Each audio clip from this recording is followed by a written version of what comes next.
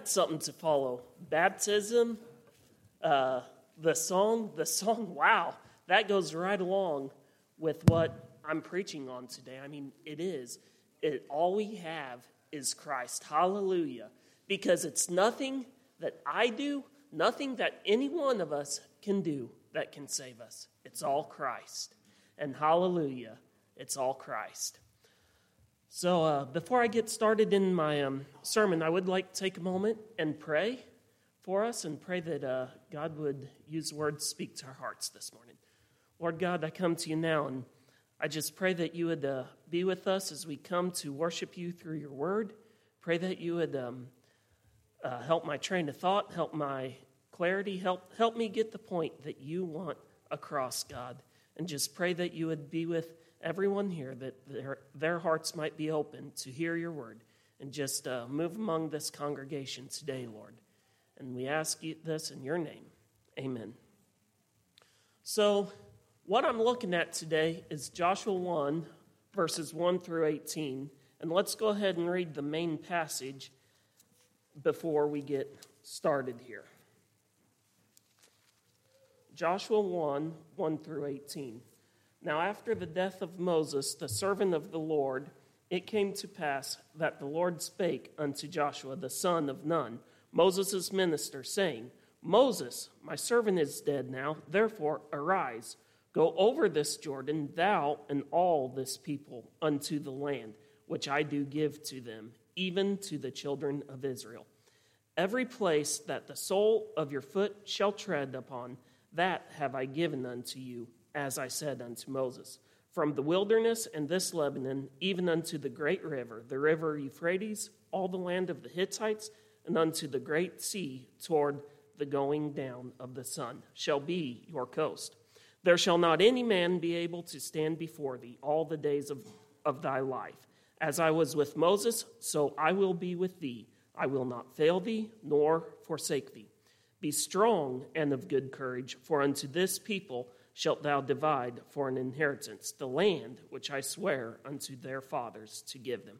Only be thou strong and very courageous, that thou mayest observe to do according to all the law which Moses my servant commanded thee.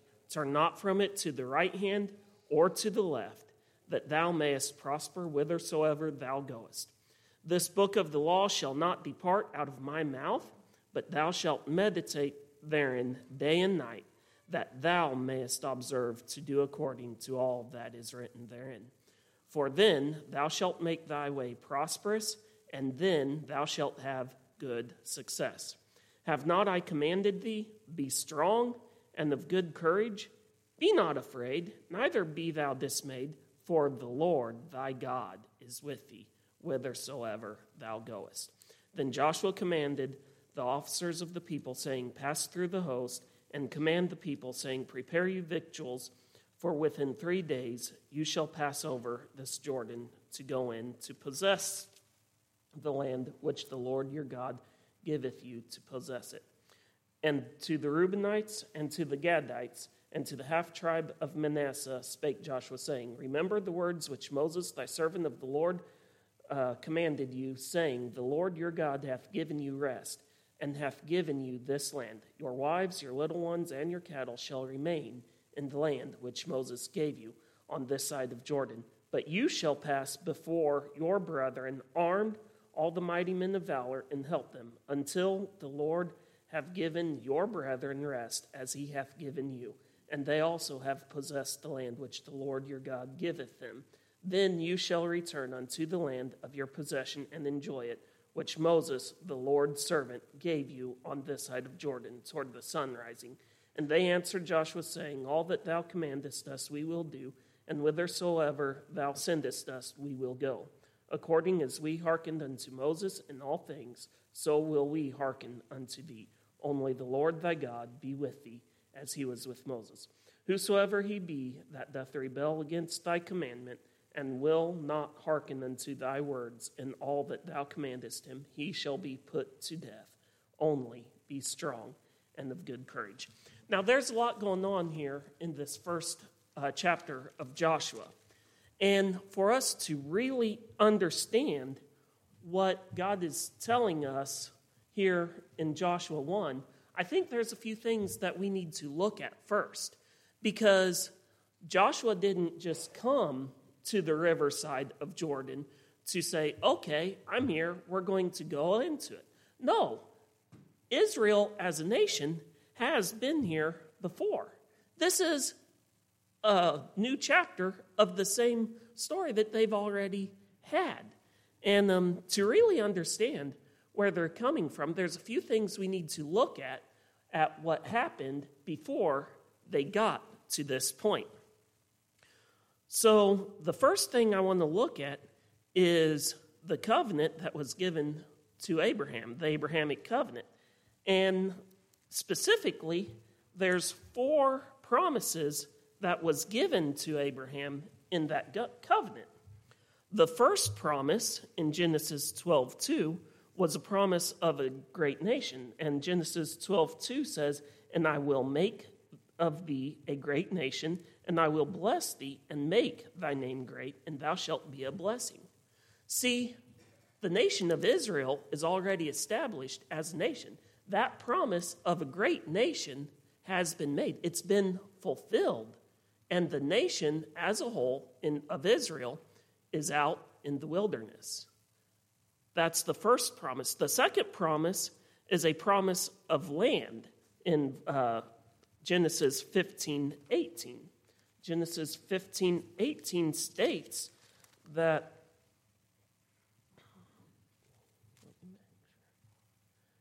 in the same day the Lord made the covenant with Abraham, saying, "Unto thy seed have I given this land, from the river of Egypt unto the great river, the river of Euphrates."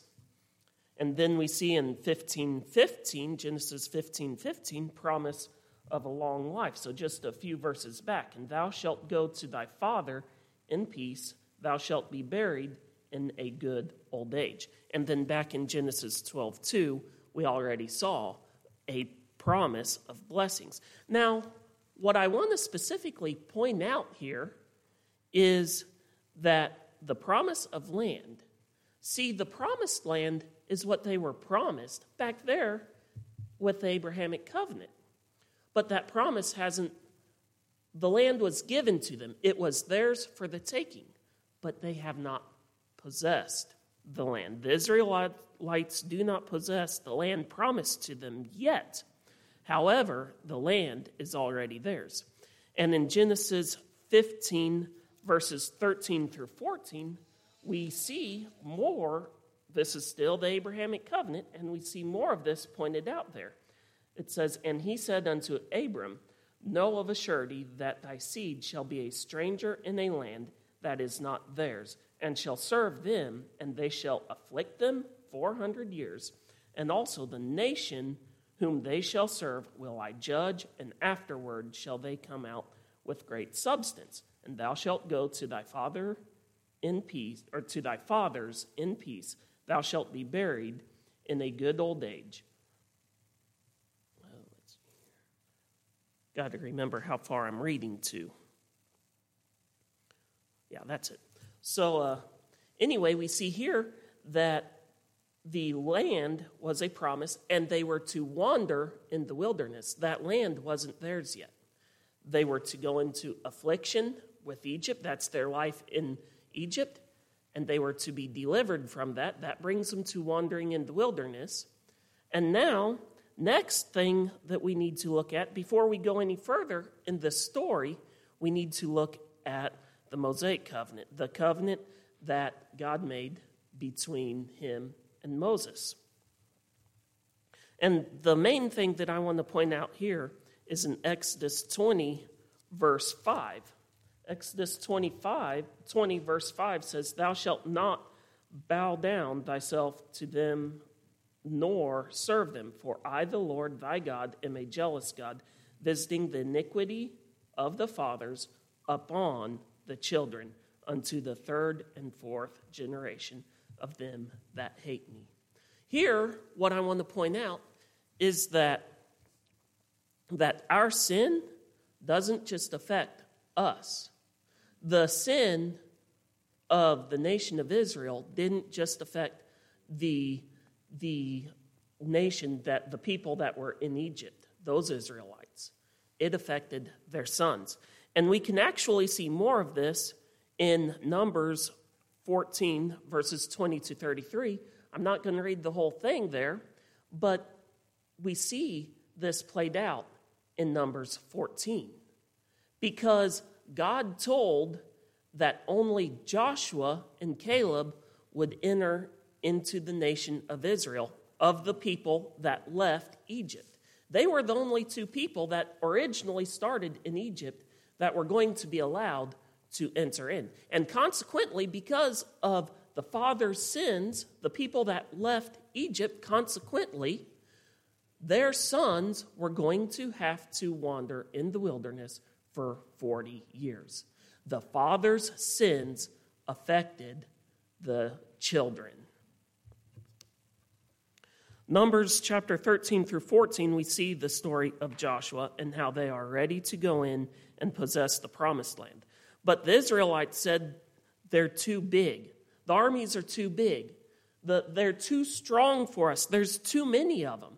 Joshua and Caleb, if you remember that story, Joshua and Caleb were sent out by Moses representing their tribes of the, I believe it was 12 people, that the 12 spies that went in the first time. They were the only two that came back and said, look, guys, this is the land God has promised us. The battle's already won. It's ours for the taking. We just have to go and possess it. Everyone else said, no, we can't. There's too many of them. They're too big. It's too much for us. But that's not what Joshua and Caleb said. God has given us this land. Let's go possess it. It's ours for the taking. But see, the Israelites were not ready to receive the blessing that the Lord had for them. It was about what can I do versus what has the Lord done. What can I do versus what has the Lord done? In the Mosaic covenant, God gave in the Mosaic covenant, God gave Moses the law.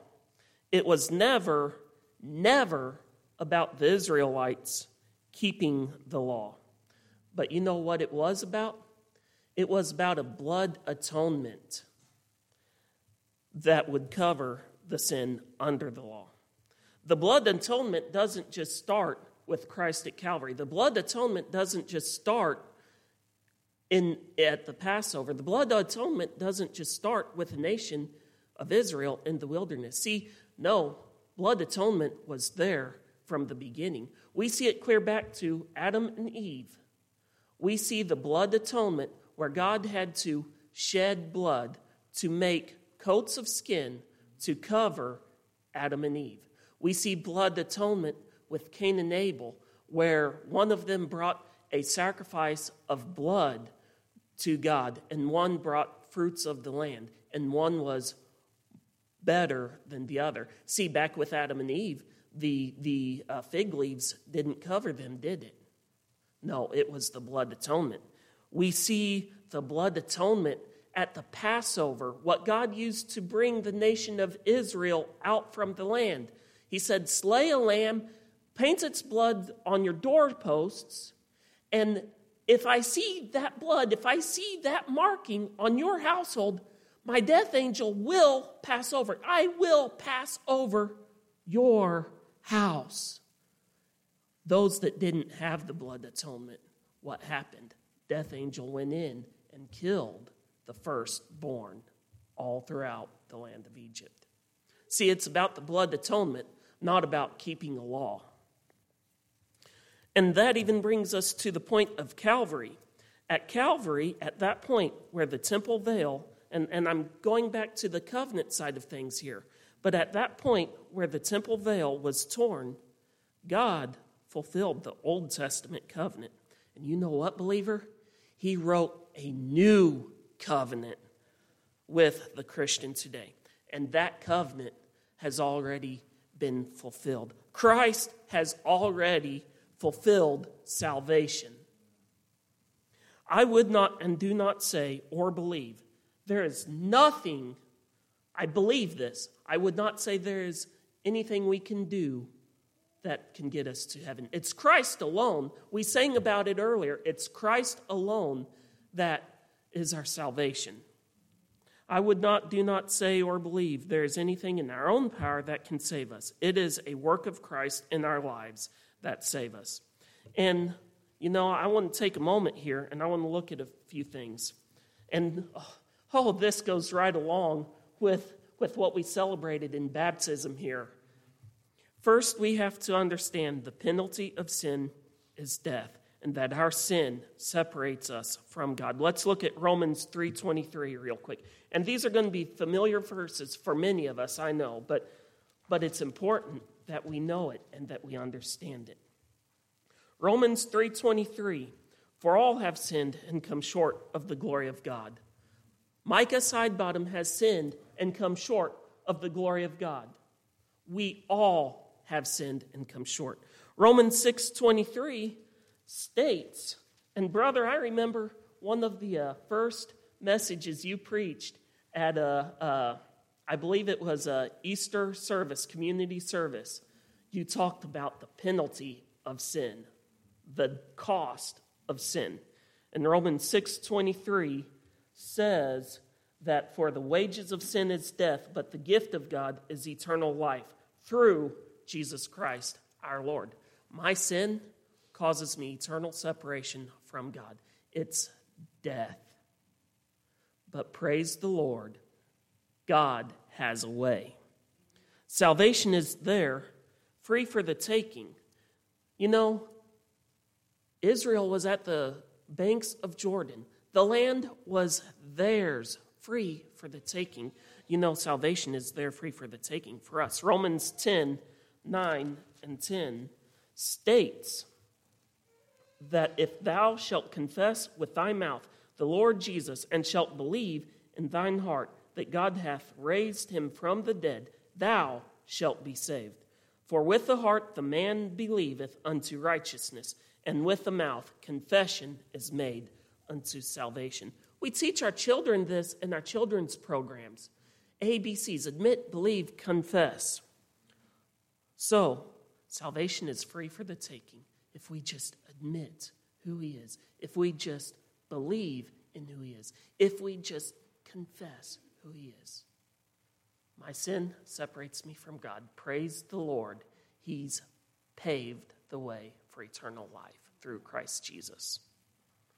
Remember, though, salvation is not of ourselves. It's not a prayer I pray that saves me. It is a work of God in my life. Ephesians 2:8 and 9 tells us that, 2:8 and 9, for by grace are you saved through faith, and that not of yourselves. It is the gift of God, not of works, lest any man should boast. It is a gift from God. Salvation is of the Lord. Christ has fulfilled this plan in us. He has paid our redemption in full. And, I know that's a lot for an introduction, but I believe that's important for us to understand where Joshua was at this time in Joshua 1. Now we can move on and look at Joshua 1, verses 1 through 2.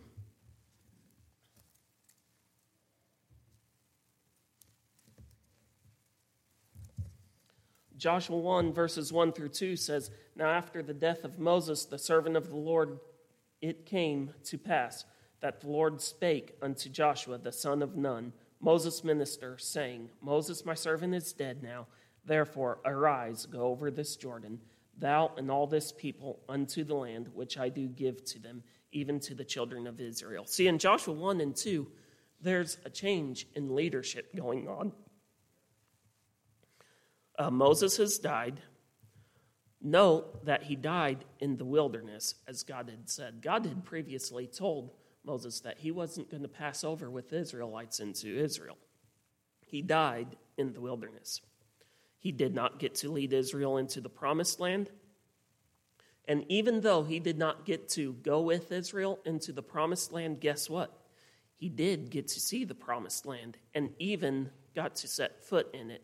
We see this in Matthew 17, verses 1 through 3. Matthew 17, 1 through 3. And after 6 days, Jesus takes Peter, James, and John, his brother, and bringeth them up into an high mountain, and was transfigured before them. And his face did shine as the sun, and his raiment was white as the light. Verse 3 now. And behold, there appeared unto them Moses and Elias talking with him. Moses got to set foot on the Mount of Transfiguration. Moses went to the Promised Land. So I say that so we can understand that Moses represented the law for the Egyptians, or for the Israelites, excuse me.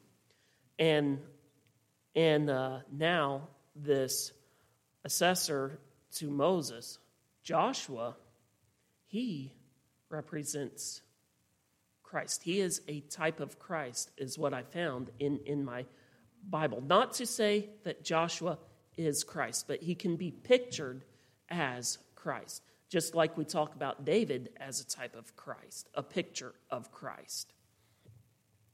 There's a lot here that I have in verses. I don't think I'm going to mention all these verses or turn to them, but I'll mention them. You can write them down if you want. Joshua, assessor to Moses, and is now appointed leader. Joshua is first mentioned in Exodus 17:9, where Moses appointed him to take charge of all the armies of Israel. Joshua was with Moses after giving of the law in Exodus 32:17. He was also in the tabernacle when God revealed himself in Exodus 33:11. Moses was chosen to represent his tribes when spies were sent into the land in Numbers 13:1-2, and even in verse 8. And then he and Caleb were the only two men who left Egypt that were allowed to enter the Promised Land in Numbers 14, verse 30. And then when Moses prayed for a successor, he was told to appoint Joshua in Numbers 27:15-23. So we see that there's a history with Joshua and Moses, a relationship that they've built down through the years. Moses was asking God for an assessor, and he brought Joshua in. So there's a clear picture of a change in leadership. Moses has died. Who's going to lead the nation of Israel? It was appointed that Joshua would lead the nation of Israel. As I mentioned before, Joshua is a type of Christ, if you will. Moses, by the law, was not able to lead the Israelites into the land, into the Promised Land. But now Joshua is going to lead them in by his faith. Not that Moses didn't have faith, but Moses broke the law and he was representing the law. And Moses could not enter the Promised Land. Because of Joshua's faithfulness, his willingness to go in and take the land at that point, him and Caleb both, they were allowed to go in to the Promised Land. Christ is our Redeemer. And in a sense, Joshua is redeeming the Israelites into the Promised Land. He was a servant to Moses and to the Israelites. He led by serving. Christ our Lord, our King, led by being a humble servant. Christ our Lord, our King, led as a humble servant, even to the cross. In Joshua 1, verses 3-5, we see that there is a future possession of the Promised Land promised here. Every place that the sole of your foot shall tread upon, that have I given unto you, as I said unto Moses, from the wilderness and this Lebanon, even unto the great river, the river Euphrates, all the land of the Hittites, and unto the great sea, toward the going down of the sun, shall be your coast. There shall not any man be able to stand before thee all the days of thy life. As I was with Moses, so I will be with thee. I will not fail thee, nor forsake thee. The word I hear repeated a lot, and the idea I see repeated a lot here is shall. The word shall. This speaks to the near future possession of the Promised Land. The Israelites owned the land, as I mentioned previously, but they don't possess the promised land yet. God also tells Joshua, I will be with you. I will not fail you. I will not forsake you. Jesus Christ tells us, the believer, the same thing. He won't fail us. No. He will not forsake us.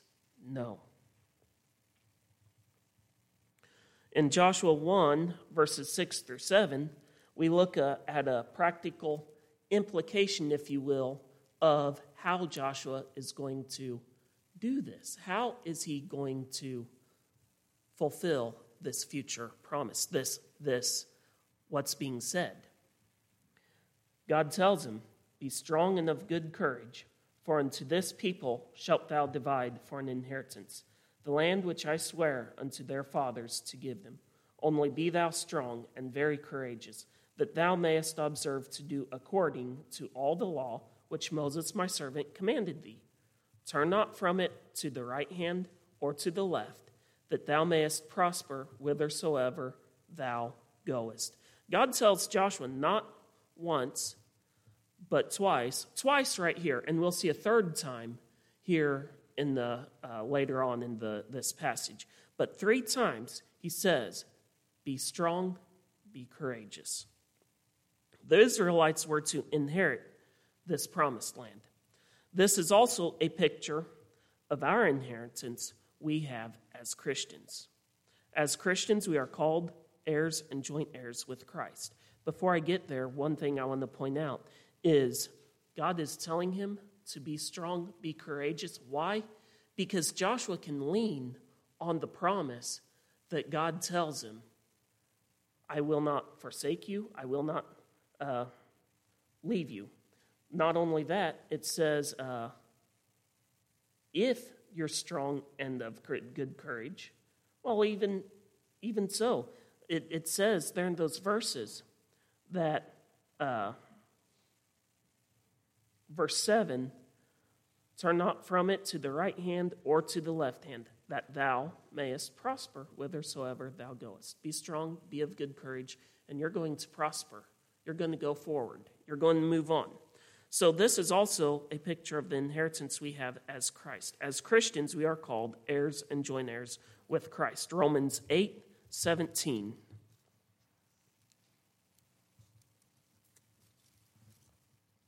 Romans 8:17 tells us, and if children, then heirs of God, and joint heirs with Christ, if so be that we suffer with him, that we may be also glorified together. What are we as Christians going to inherit? We're going to inherit eternal life. We're going to inherit the kingdom of God. We're going to be joint heirs with Christ as a believer. What were the Israelites going to inherit? They were going to inherit the promised land. They had the promise, just like we as Christians today have a promise.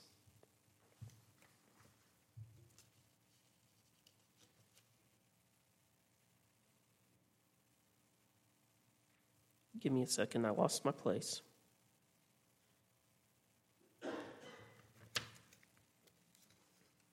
Okay, what are we to inherit? We're to inherit everlasting life and a restored relationship with God the Father in his kingdom.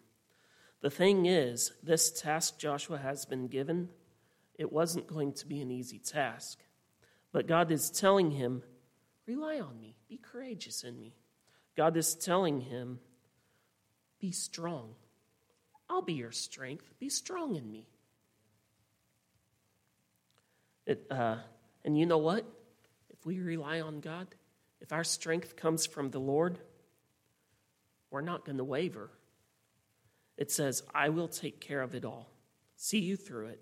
You just have to be strong and of good courage. Be strong in me. Be courageous in me. I've already taken care of it. Be strong. Be courageous. Be courageous to what? Be strong to do what? To follow God. To follow Christ. We need to stand strong on this promise. We need to be courageous in our own faith. How can we be strong? How can we be courageous? by standing steadfast in our faith and courageously telling others about the good news of the gospel. Moving on in our text here, Joshua 1:8 says, "This book of the law shall not depart out of my mouth, but thou shalt meditate therein day and night, that thou mayest observe to do according to all that is written therein. For then thou shalt make thy way prosperous, and then thou shalt have good success." How is one way for Joshua to be courageous and strong? To meditate on the law. This helps him to do that, doesn't it? To meditate on the law. Don't forget it. You know what? 2 Timothy 2:15 says that, hold on. I didn't mark that one in my Bible, I'm sorry. It says to study to show thyself a workman that needeth not be ashamed, rightly dividing the truth. And you know what? That's how we can be strong in our faith. That's how we can be courageous. Study the Word. Study so we know what's true. Study so we can share with others, so we can teach others. Observe it. Do according to it. In doing this, God tells Joshua, you're going to be prosperous and have good success. Likewise, if we study the Word, we will be approved. What? A workman that needs not to be ashamed. I would also like to point out, it is Christ doing the work. It's Christ keeping us to that. It's Christ doing the work in us. Just like it was God that was making Joshua prosperous and successful, it was Christ in us. It's Christ doing the work in us. Joshua 1:9 says, "Have not I commanded thee, be strong and of good courage? Be not afraid, neither be thou dismayed, for the Lord thy God is with thee, whithersoever thou goest." Finally, in this transition of leadership, we see God telling Joshua, don't be afraid or dismayed or broken down or overwhelmed. Why? Because the Lord your God is with you. God is Joshua's comfort, just like he is our comfort. We don't have to worry or be afraid. Just like Joshua didn't have to worry or be afraid because God was with him, we as Christians don't have to be worried or afraid. We see, just like God was with Joshua, God sent his Holy Spirit to be with us. John 14:26.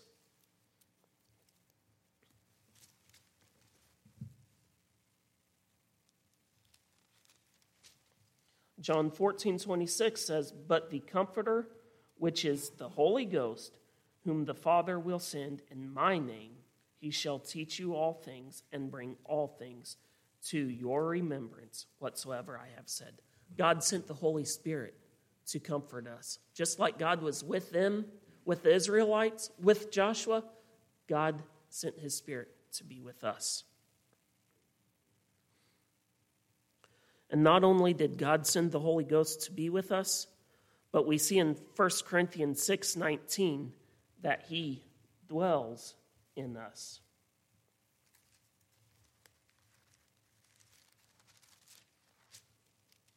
1 Corinthians 6:19, "What? Know you not that your body is the temple of the Holy Ghost, which is in you? You have of God, and you are not your own."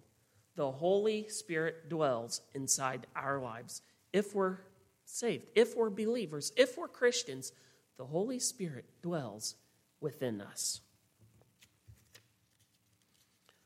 Then moving on in our main text, Joshua 10 through 11, Joshua takes charge of the Israelites and now is commanding them what they need to do to go into the land.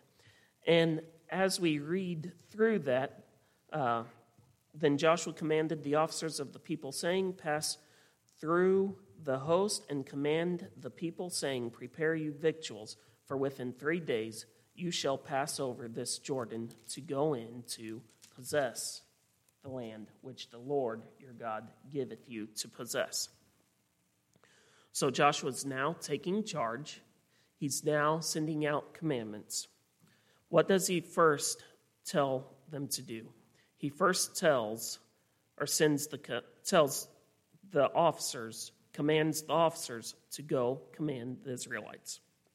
He's telling them to go tell them to prepare.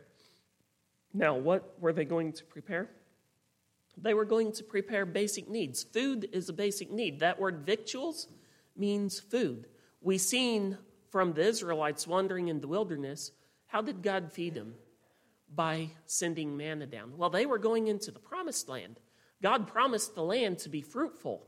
God promised that their needs would be met in the promised land. Well, it's not just going to happen overnight when they cross over into the Jordan. They had to prepare food to take with them.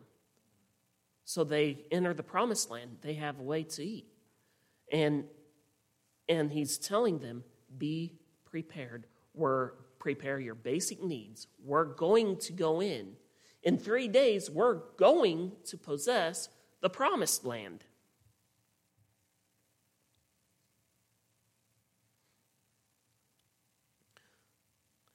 And, I find that he told them, prepare for 3 days. Interesting. Where else have we heard 3 days before in the Bible? Christ said in John 2:19-21, Christ said, destroy this temple, and in 3 days I will raise it up. Now, I believe that he could have raised the physical temple up. However, that's not the temple he was talking about here. He was talking about his physical body. We just seen that in, where was it? 1 Corinthians, I think it was. Yeah, we just seen that our bodies are the temple of God. He was talking about his body being the temple.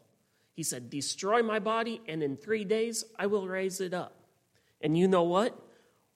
Even to the cross, we see Christ rose from the grave on the 3rd day, don't we? That was fulfilled. Now, I find it interesting that in the Old Testament here, as Joshua's preparing, God's telling them, prepare for 3 days. In those 3 days, you know what Christ did for us? He defeated sin, he defeated death, and on the 3rd day, he rose again.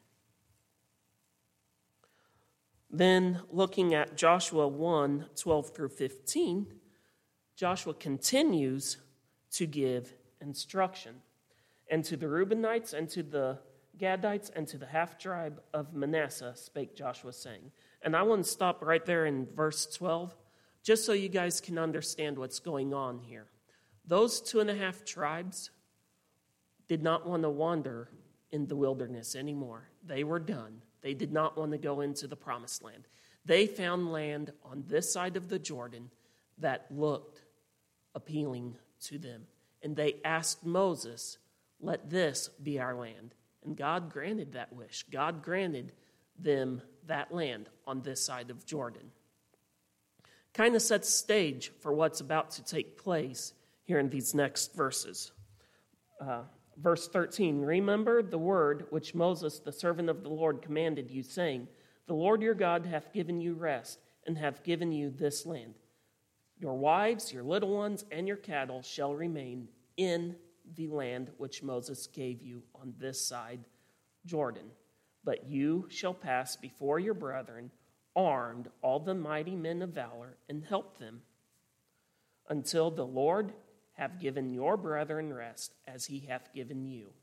And they also have possessed the land which the Lord your God giveth them. Then you shall return unto the land of your possession, and enjoy it, which Moses, the Lord's servant, gave you on this side of Jordan toward the sun rising. So he commands the Reubenites, Gadites, and the half-tribe of Manasseh. Leave your wives, leave your little ones, leave your cattle, leave your houses, leave everything you have on this side of Jordan. And he's talking to the men of the tribes. And he says, pass before us, armed to help us. What are they going to help us with? Well, I imagine they'll help them in their battles. I imagine they'll help them in the crossing of the Jordan. I mean, that's not going to be any feat in of itself. You know, you got families, you got possessions, you got the tabernacle, you got this, you got that, you got all this stuff that they're going to be crossing the Jordan with. So they were going to help them cross. It says, go before them, prepare the way, make it ready for us, make it easy for us to cross. And you know what? After the nation as a whole finds rest in the promised land, he says, then return back to your land. I almost feel like he's saying, look, you guys have already found your rest on this side of Jordan, but the rest of the nation's not at rest yet. Help us till we find our rest, and then as a nation, as a whole, we can find rest together. You can return back to your place and find rest in your land. You know, they left Egypt as a nation. They rest as a nation. It is a team effort, not a I can do this or what can I do. It's a team. It's not, this is as far as I go. I have my land over here. No, it's still a team effort. They're a nation. They're going together. And just like I said before, it's a team effort. It's not what I can do, but what Christ can do. The church as a whole, the ministry of a church, it's not what can Pastor Wood do, what can Pastor Danny do, what can our Sunday school teachers do. No, it's ministry as a whole. It's a team effort. We go as a team. We minister together as a team. We fellowship as a team. We worship as a team, as a body. God relates the church as the body of Christ. It's a team effort. It's a joint effort. Joshua 1:16 through 18. We'll finish our passage up. It says, and they answered Joshua, saying, all that thou commandest us, we will do, and whithersoever thou sendest us, we will go. According as we hearkened unto Moses in all things, so will we hearken unto the day. Only the Lord thy God be with thee, as he was with Moses. Whosoever he be that doth rebel against thy commandments, and will not hearken unto thy words, in all that thou commandest him, he shall be put to death. Only be strong and of a good courage. I find here the response to Joshua's command. And again, there's the third, be strong and of a good courage at the very end. The people he's commanding is saying, Joshua, be strong, be of good courage. We're with you. The 2.5 nations that took their land on this side of Jordan responded to Joshua with an attitude of obedience. You know, when God's working in our hearts, when God's working in our lives, what is our answer to God? Do we answer in obedience, or do we neglect God's calling? In their final part of their answer is, if anybody disobeys, let him be put to death. My question for us as believers today, if we neglect the calling of God, what blessings are we missing out? If we neglect the calling of God in our lives, even to salvation, what are we going to miss out on? How are we disobeying? As we consider the Lord's calling in our life, let us consider how we might need to respond. For some, it may be giving their life to the Lord for the first time. For some, it might be, I've given my life to the Lord, but I have turned my back toward God. And you know what? For some, it may simply be yielding to the Lord's calling in a certain area of your life. But one thing I know, one day it is going to be too late to yield to that calling in your life. And I would encourage us all to consider the words spoken today and truly search your heart and ask God, how does this message apply to my life? And how do I need to act in response to God's word? Don't wait till it's too late. Let us pray. Lord God, we come to you now, and we're thankful for you being our all in all. Without you, God, we are nothing. It's only what you have done in our lives. God, we're thankful, and we praise you for being the Lord of our lives. We ask this in your name. Amen.